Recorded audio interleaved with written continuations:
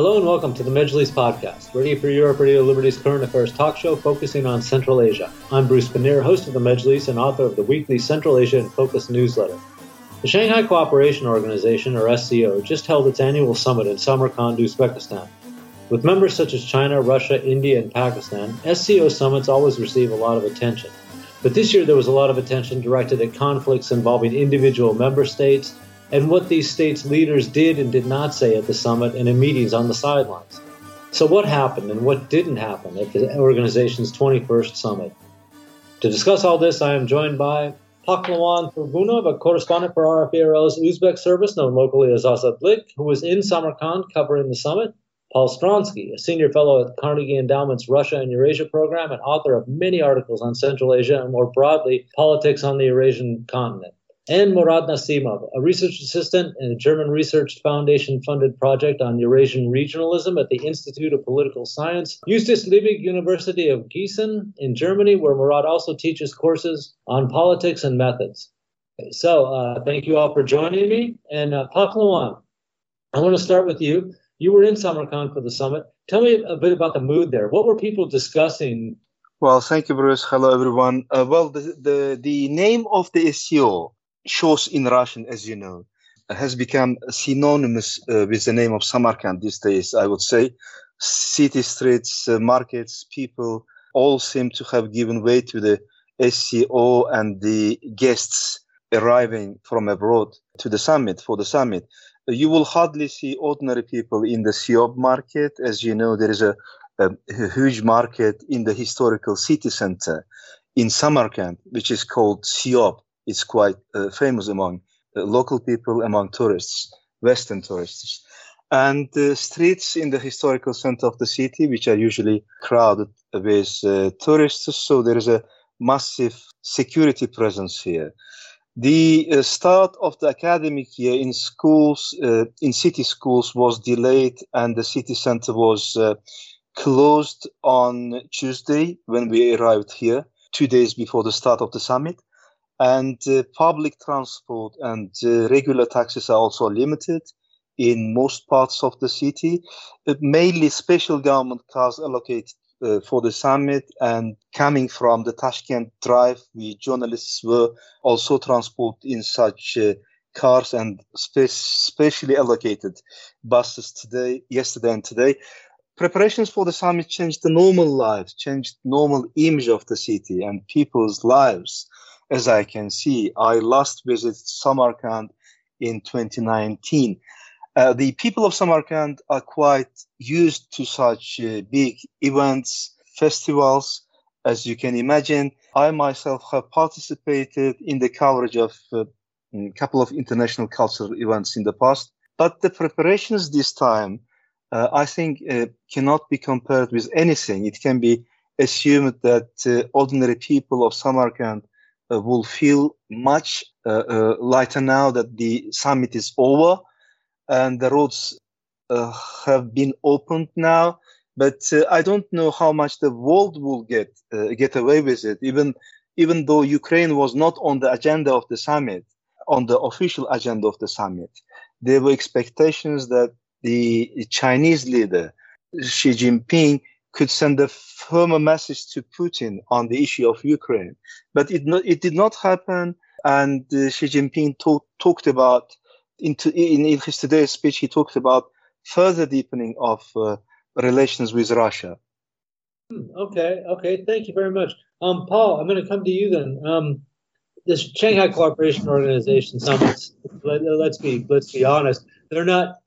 There's a lot of, big leaders there and everything, but they don't really seem to accomplish a heck of a lot at these kind of things. And certainly their joint statements don't reflect anything majorly important or certainly unexpected. How much was the carpet kind of pulled out from underneath the feet of the leaders that they had to deal with an assortment of problems in their countries or involving their countries? As Pahlawan said, we got the problem with Russia and its war in Ukraine. And then, of course, today, actually, for the last couple of days, there have been tensions along the Tajik-Kyrgyz border, but today it erupted into, full-scale warfare in areas of the border. Armenia and Azerbaijan's leaders were invited. Armenian prime minister did not show up. The Azerbaijani president did show up. How much is this distract from the event of the Shanghai Cooperation Organization Summit? Well, first, thank you for having me. And I really do think it distracted from the summit.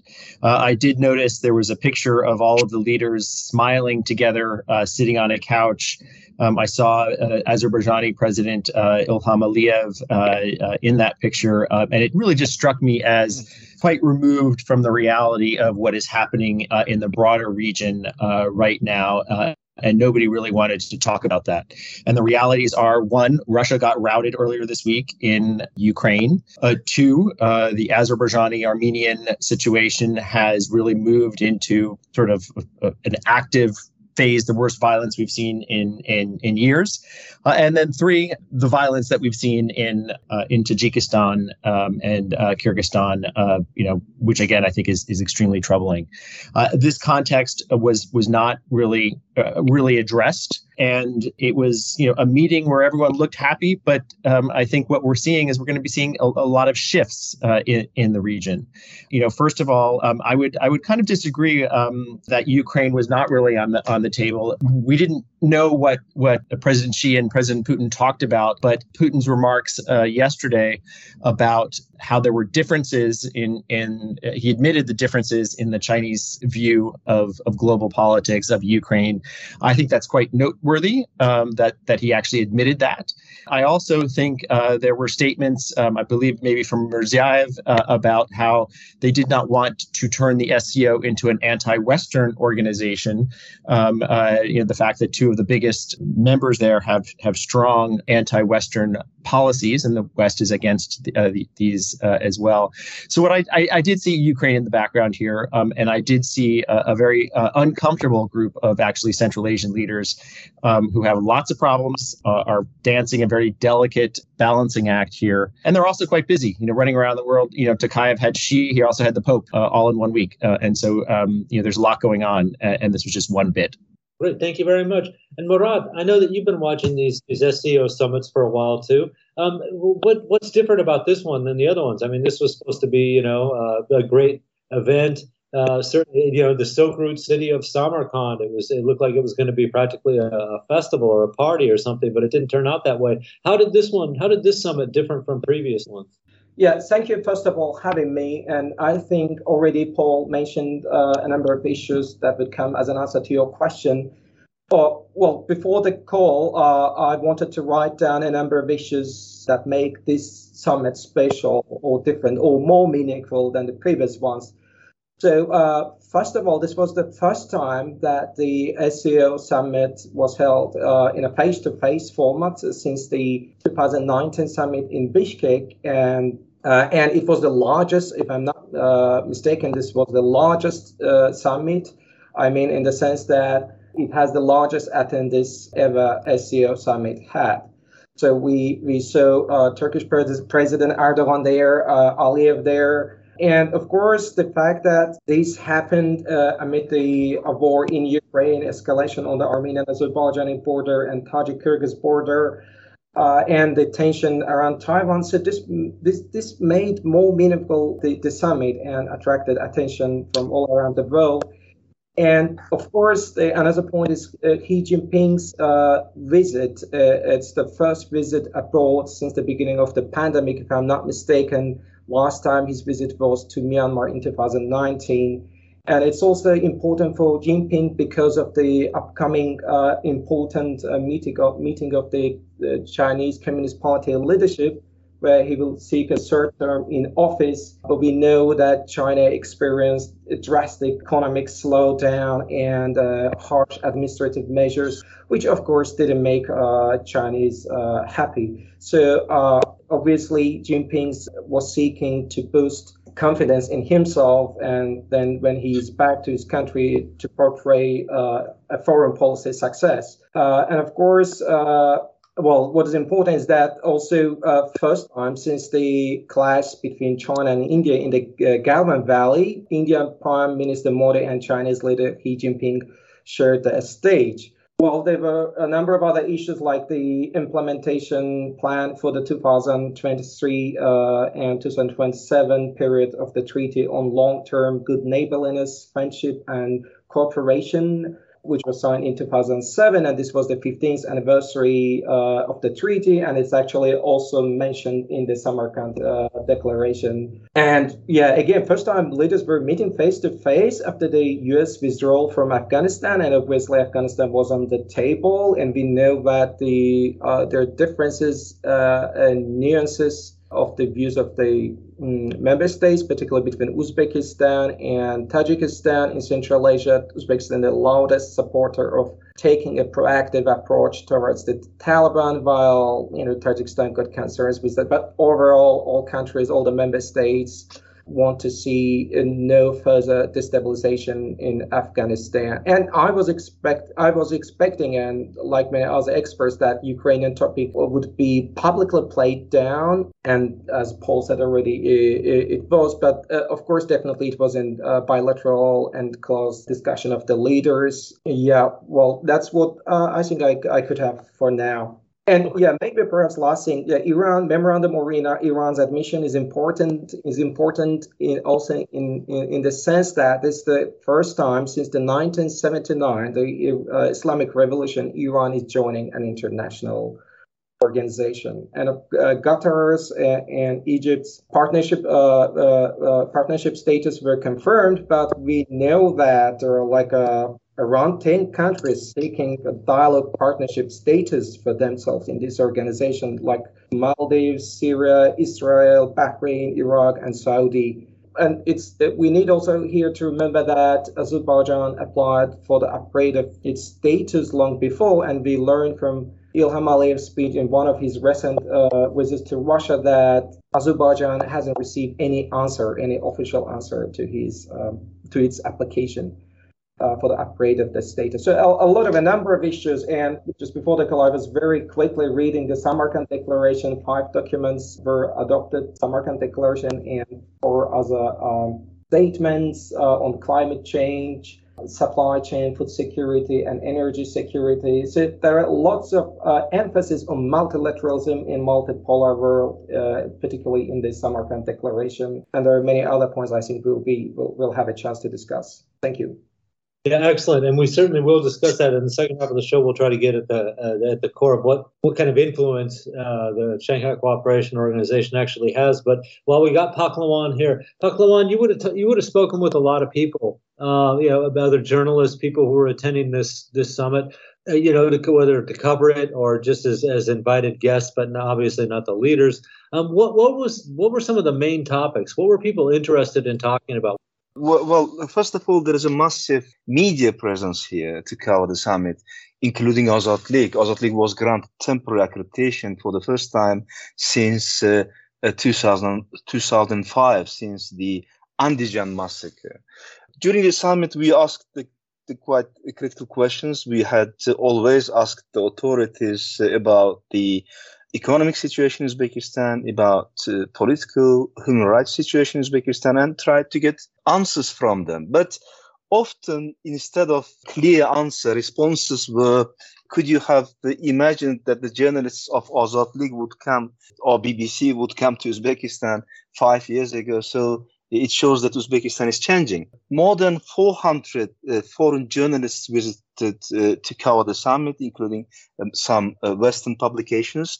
There were no obstacles in the process of covering the summit. We easily communicate with people in the streets and markets. People here are familiar with our work, with the work of RFRL, Azad League. There were also people who were, when we interviewed some people in the SCO market here, there were people that were surprised to see that we are from Radio Liberty. Journalists working for the government publications communicate with us without fear. This time, because we had an official accreditation from the government. But at the same time, the opportunity to communicate with the authorities was quite limited, I would say. There was only one briefing after they have signed the Samarkand Declaration, after the summit ended. There was a briefing with the participation of the Uzbek Foreign Minister Vladimir Norov and the General Secretary of the SCO, Zhan Min. They both made a statement kind of final statement on the results of the summit, but they did not take any questions from the journalists. But there were many questions to be asked, in particular, as you and Paul mentioned, the military clashes that's been happening today on the Kyrgyz-Tajik border. Neither the leaders of the two countries nor the SCO officials have made any statements about this. Instead, the heads of states, both President of Tajikistan and presidents of Kyrgyzstan, talked about the fight against extremism and international terrorism, as well as the cybersecurity in cooperation with other members of the Shanghai Organization. It's not clear how in the light of the clash that is happening on the Kyrgyz-Tajik border today, it's not clear how the Shanghai Cooperation Organization, which puts the regional security first and regional cooperation, will act in situations as such. Great, thank you. Just to try to get this a little bit more clear, what topic did you hear people talking about the most on the when you were hanging around, when you were there, listening to the conferences, talking with other people, journalists? What one topic was the most popular? What did you hear the most when you were there? Was it Putin? Well, Xi Jinping? Yeah, it was mainly Putin and the Ukraine. Ukraine was the main topic which was being discussed among journalists, local and foreign journalists. And as I said, it was not on the official agenda. It was a main topic discussed between leaders. I mean, Putin, Xi Jinping, and Putin and Erdogan during the bilateral meetings. But Uzbek officials did not want the topic of Ukraine to dominate the summit and to be the main topic. Instead, they were emphasizing the importance of the regional cooperation, importance of the investment and logistical projects, including Termez, Mazar-e-Sharif, Kabul, and Peshawar railway project. But the Ukraine was main topic of the discussions around the summit. Before I let you go, you mentioned the one railway. Well, what about the China-Kyrgyzstan-Uzbek railway? Yes, one such project was the construction of the China-Kyrgyzstan-Uzbekistan railway. On the eve of the summit, I think 2 days before the summit, agreement was signed between China, Uzbekistan, and Kyrgyzstan to start part of the construction project that will pass through Kyrgyzstan in 2023. I think this agreement can be said to be one of the most concrete results of the summit so far. The extended meeting of the heads of state, which took place today, President Mirziyoyev called on the leaders of Shanghai Organization to support the construction of another important project, Termez Mazar-e-Sharif Kabul Peshawar Railway. Both projects, as you know, will reduce the dependence of Uzbekistan and other Central Asian countries on transit routes which pass through Russia. But Uzbek officials during our conversations did not want to emphasize that these projects bypass Russia. That is to say, they avoid talking about the geopolitical significance of these projects. And the other aspect of the summit was the budget of the summit. Events in Samarkand often took place in the historical center of the city, Registan Square, but this time all events were held at the newly established Great Silk Road Tourist Center. It is on the outskirts of Samarkand. This center itself can be said to be a whole city. The center was opened on the eve of the summit, and millions of dollars were spent on its construction. We asked authorities, officials about the total amount which was spent on holding this summit, but we did not get a clear answer. It is clear that it did not come cheap for the state budget of Uzbekistan, where 2 to 3 million people every year travel for work abroad. We talked to experts close to the government about it, but I should say that in comparison to from Karimov's time, they do admit that the problem of poverty in the country persists, and the real income of the population is still low. And they say that the projects within the framework of the Shanghai Cooperation Organization, which will eventually help, should eventually help the population to get out of poverty, and that Uzbekistan is using Chinese anti-poverty strategy as well. Thank you very much for explaining all that stuff. That's interesting about the new center too, that they decided to build. Okay, well, we've reached the midway point of the podcast, so it's time for me to give a reminder that this is the Majlis podcast, Radio Free Europe, Radio Liberty's weekly current affairs talk show focusing on Central Asia. I'm Bruce Pannier, host of the Majlis and author of the weekly Central Asia in Focus newsletter. On this episode, we're talking about the Shanghai Cooperation Organization Summit that was just held in Samarkand in Uzbekistan. And I'm joined by Paul Stronsky, a senior fellow at the Carnegie Endowment's Russia and Eurasia program and author of many articles on Central Asia, and more broadly on the political situation on the Eurasian continent. Murad Nasibov, research assistant at the German Research Foundation-funded project on Eurasian regionalism at the Institute of Political Science at Justus Liebig University of Gießen in Germany, where Murad also teaches courses on politics and methods, and Paklan Turgunov, correspondent for RFE/RL's Uzbek service, known locally as Azadlik, who was in Samarkand covering the summit. Paul, okay, we'll get to the second half of the show. We want to talk about what the significance is of the Shanghai Cooperation Organization. You know, it's been around 21 years as the Shanghai Cooperation Organization, 26 if you want to go back to the Shanghai Five when it started. Does it really have that much influence in world politics? It looks threatening. You know, on paper, it looks amazing. You have these leaders like China, Russia, Pakistan, India, the Central Asian countries, with the exception of Turkmenistan. They're looking to expand. Iran's getting in next year. You know, half the world's population is in the countries of the Shanghai Cooperation Organization. But is it any threat at all? Thanks for that question. I mean, I think in theory, it has potential to be an extremely influential organization. As you said, it involves, key leaders of, some of the world's most dynamic and rapidly changing countries. But it traditionally has been very high in the symbolism. There have been lots of agreements over the years, but not all of those agreements have been fulfilled. And for cooperation, economic development, it is very much a way in which I think regional powers try to balance a very complicated geostrategic environment where you have Russia and China and India, all of whom have very complicated relations, and Pakistan with each other. And I think you just look at there's tension in the Russian-Chinese relationship over Ukraine, we now know. There's always tension in between China and India, Pakistan. And then Ukraine has also created tensions between Russia and many of its Central Asian neighbors. Just to highlight also the tensions on the border between Kyrgyzstan and Kazakhstan. Kyrgyzstan and Tajikistan. So this is a format that in theory, should be able to be a solutions provider.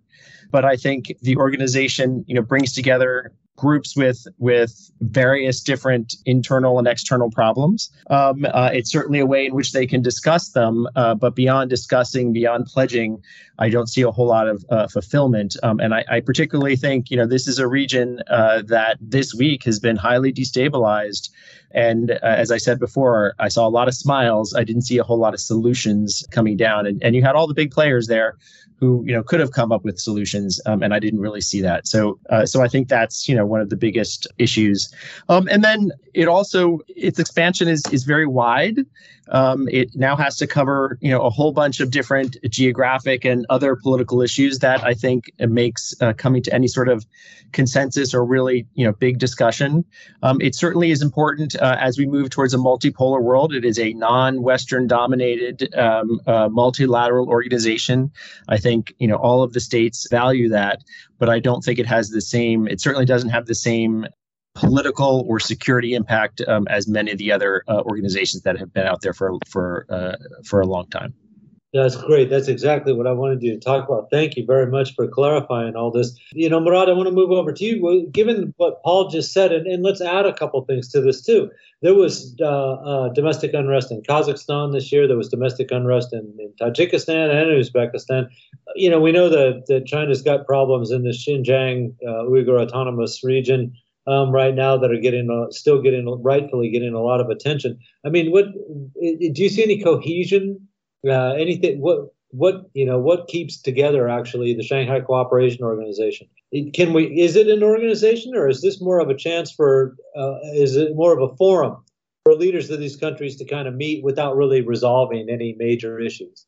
Well, your question reminded me Dushanbe's statement of 2000. So when just before the SCO was established, there was a Shanghai 5, and in Dushanbe, the statement made in Dushanbe in 2000 said they oppose intervention in other countries' internal affairs on the pretext of humanitarianism and protecting human rights, and support the efforts of one another in safeguarding the country's national independence, sovereignty, territorial integrity, and social stability, and etc. And then they also said that they oppose the use of force and threat of force.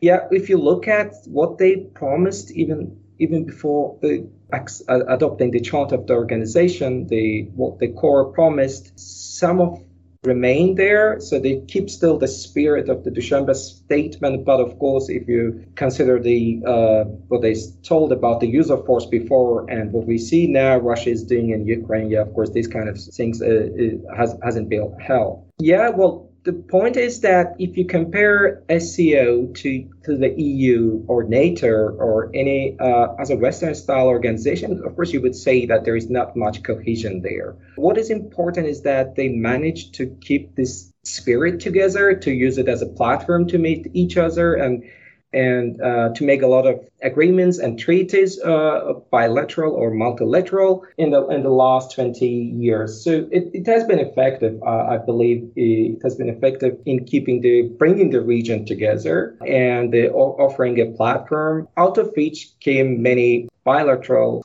developments. Yeah, we know that China is using this kind of organization also in East Asia, Southeast Asia, to expand its influence.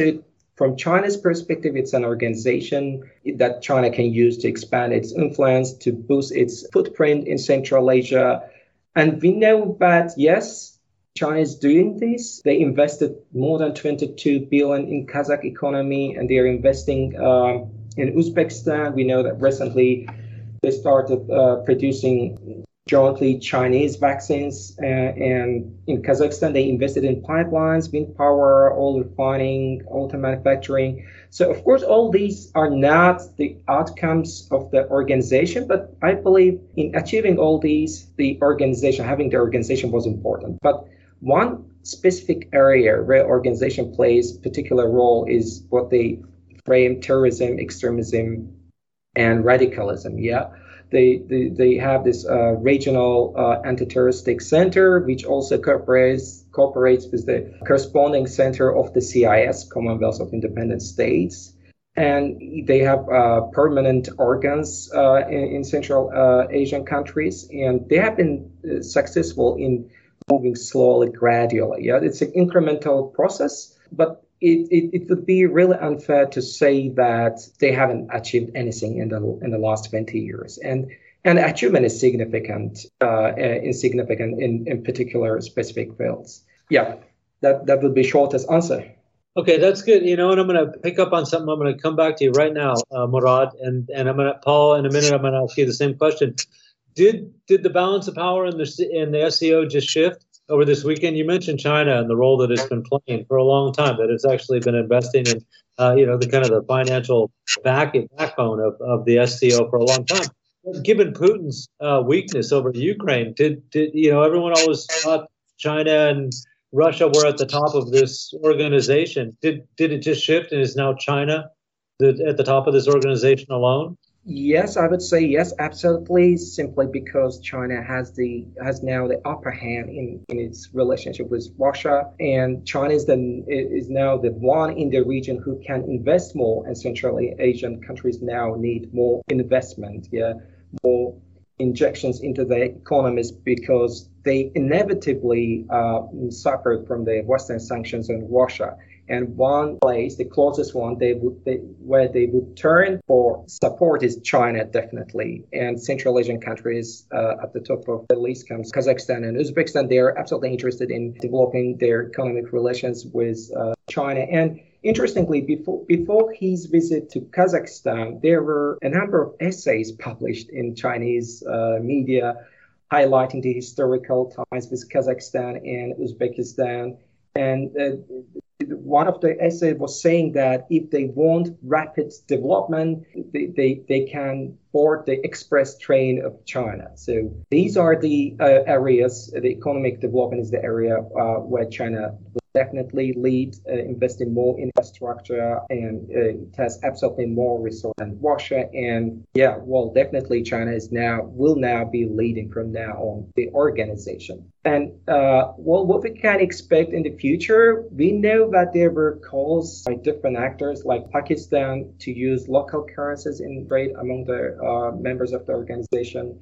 Iran called for a single SCO currency. We don't know how much feasible these proposals are now, but yeah, well, these will be considerations of the future, definitely. And any development in this regard definitely strengthen China's influence within the organization and in the region overall. Great, thank you very much. And Paul, I got the same question to you too. Is this summit going to be remembered as the one when China really showed that it's the senior partner of this organization? And I have a follow-up question about Central Asia's role, but first I'll let you answer the question about China's role in the SCO. Yeah, I mean, I think several things. I would almost put Putin's remarks yesterday when he came back and acknowledged that Russia and China do not see eye to eye on everything in the Ukraine war. I mean, he looked like he was almost a little chastened schoolboy, and I think he really saw a shift in the power dynamics there.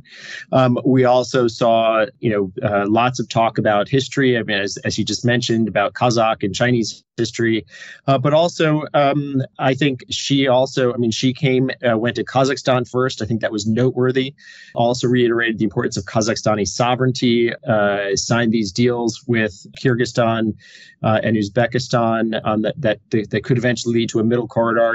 I'll believe it when I see it, but we're definitely seeing a shift, one that is rhetorically, but one in which I think the Chinese leadership has certainly warned the Russian leadership that it's kind of watching its behavior in this region, and I'm sure that for Central Asian states that's a positive thing.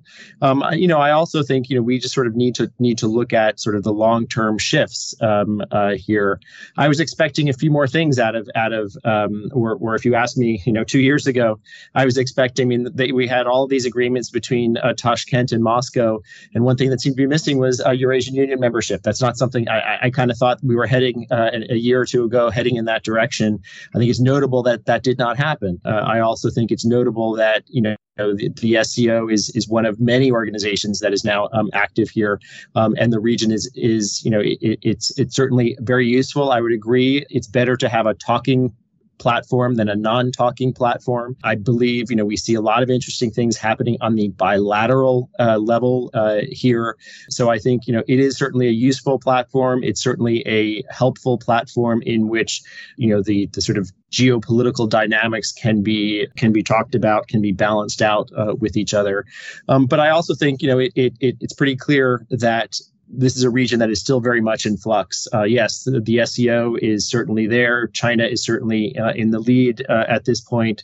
Russia's clout seems to be weakening as a direct result of what it did of its aggression in Ukraine. But this balancing that we're seeing within the SCO, we're still seeing elsewhere. I happen to be doing this interview from Brussels, where I've met with lots of EU officials, and I've heard a lot about re-engagement and receptiveness of Central Asian countries, not to be just left between Russia or China and real desire to figure out a new path. And I think the statements about not wanting this to become an anti-Western organization. I think we're seeing Central Asia and Central Asian states in various different means try to steer it in a way in which this is not just an organization that is used in which these countries are used as tools of China or Russia against the West. They want to have some agency in this too, and I think we're seeing some of that. So I would not be surprised if we see this institution evolve. It will probably grow, but it'll be interesting to see how those dynamics evolve.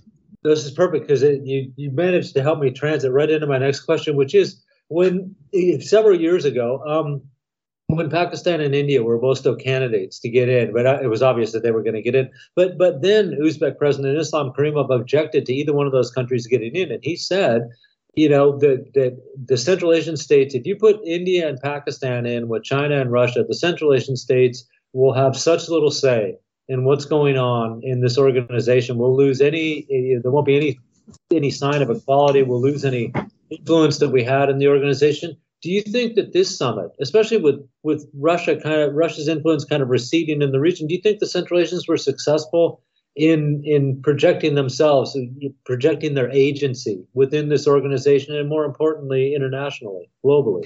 I do. I think, what we've seen in the last, several years, another aspect of this, and I think, probably the changeover from Karimov to Mirziyoyev has helped facilitate this, but we're seeing much more regional cooperation. Certainly, the SCO probably jump-started that, but I think we're seeing an ability, particularly with new leaders, to talk about the regional problems, to talk about regional solutions, and not just depend on everyone else to do that. Certainly, they're going to need outside money to do that, but I think we are seeing them assert themselves either in what they're signing, when they're signing it, who they're signing it with. I think we're seeing a lot of pushback against Russia, and I also see other organizations and other entities getting involved. We're seeing a re-engagement of Turkey. Interesting, it's there, but we also see the Organization of Turkic States, which is another interesting platform that I'm sure we could talk about at some point too. But I do see these countries, the SCO is a place in which they are trying to assert themselves. They're trying to use some of the outside powers, mostly China, to assert themselves vis-a-vis Russia. And I have a feeling this trend will continue.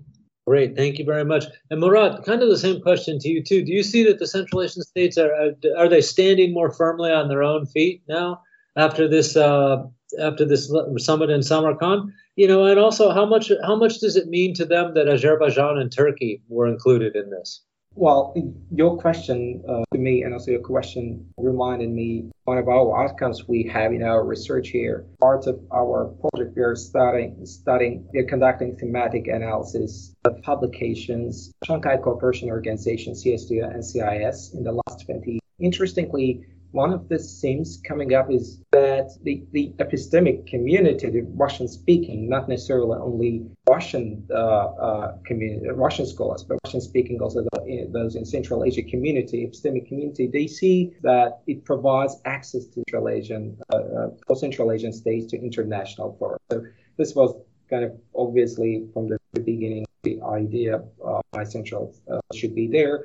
But with the growing number of members in the organization, India and Pakistan joined in 2017. Full membership will be shown it's expected to be official in April 2023, which is really short time compared to previous clearance. And while Belarus is on the way at some point, Mongolia would also be added, and Azerbaijan previous visits why is not taken on board. But with the growing number of members, observers, and dialogue partners, there's a risk that the organization marginal utility will go down.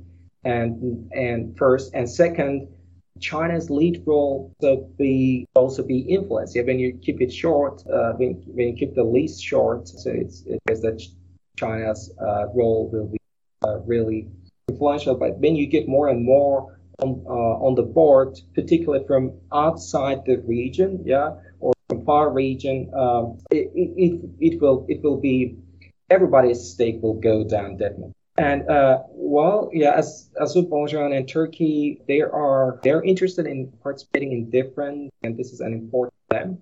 Azerbaijan rejected CSTO membership default. Was happy to be around the seat here at SCO.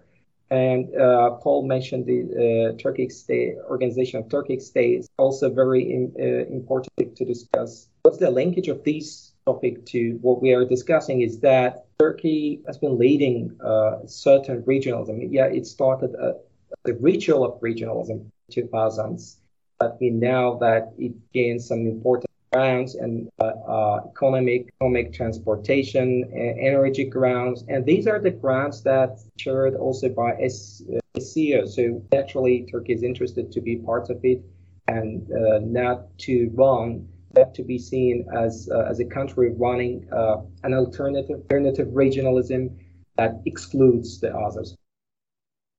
Okay, great. Thank you very much for that. A little bit of Mike breaking in and out, but thank you, Murad.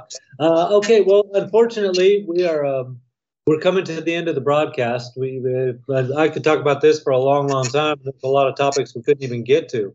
But so I'd like to thank our guests. I'll give you one quick shot to get in one or two sentences if you think I missed something. Paul, anything you want to add to the conversation?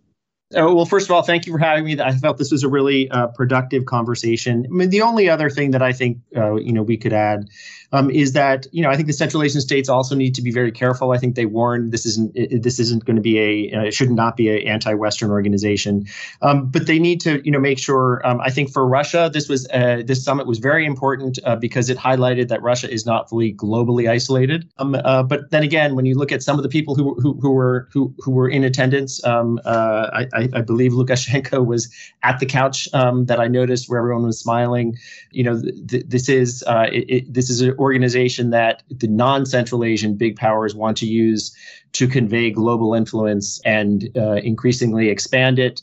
And I think they do so at Central Asia's expense, as I think Murat mentioned, and a broader, wider, bigger SCO does not necessarily make it a more effective organization or a better organization to problem solve in Central Asia. Great, thank you. Murad, any last thoughts? Well, more generally, what we see today is the confrontation between Western world and Eurasia. Yeah, it's not just a combined confrontation of Eurasian states with West, but each has their own problem. Yeah, China, they're in Taiwan, and more globally, something else. Russia, something else. It's interesting to remember this summit. I believe we'll be remembering this summit in the upcoming year as marking a Eurasian group which doesn't accept Western hegemony, which doesn't mean also that they're necessarily seeing themselves in conflict with West. Yeah. Great. Thank you, Murad, and thank you, Paul, and Mr. Pahlawan for being on the program. And also a big thank you, as always, to Nathan Shoemaker, our Majlis podcast producer in Washington, D.C., and the one that makes all the magic happen when you hear the broadcast on Sunday. And a reminder, you can subscribe to the Majlis podcast or Central Asian Focus newsletter by visiting RFARL's website at rfarl.org. Thanks, and we'll be back next week.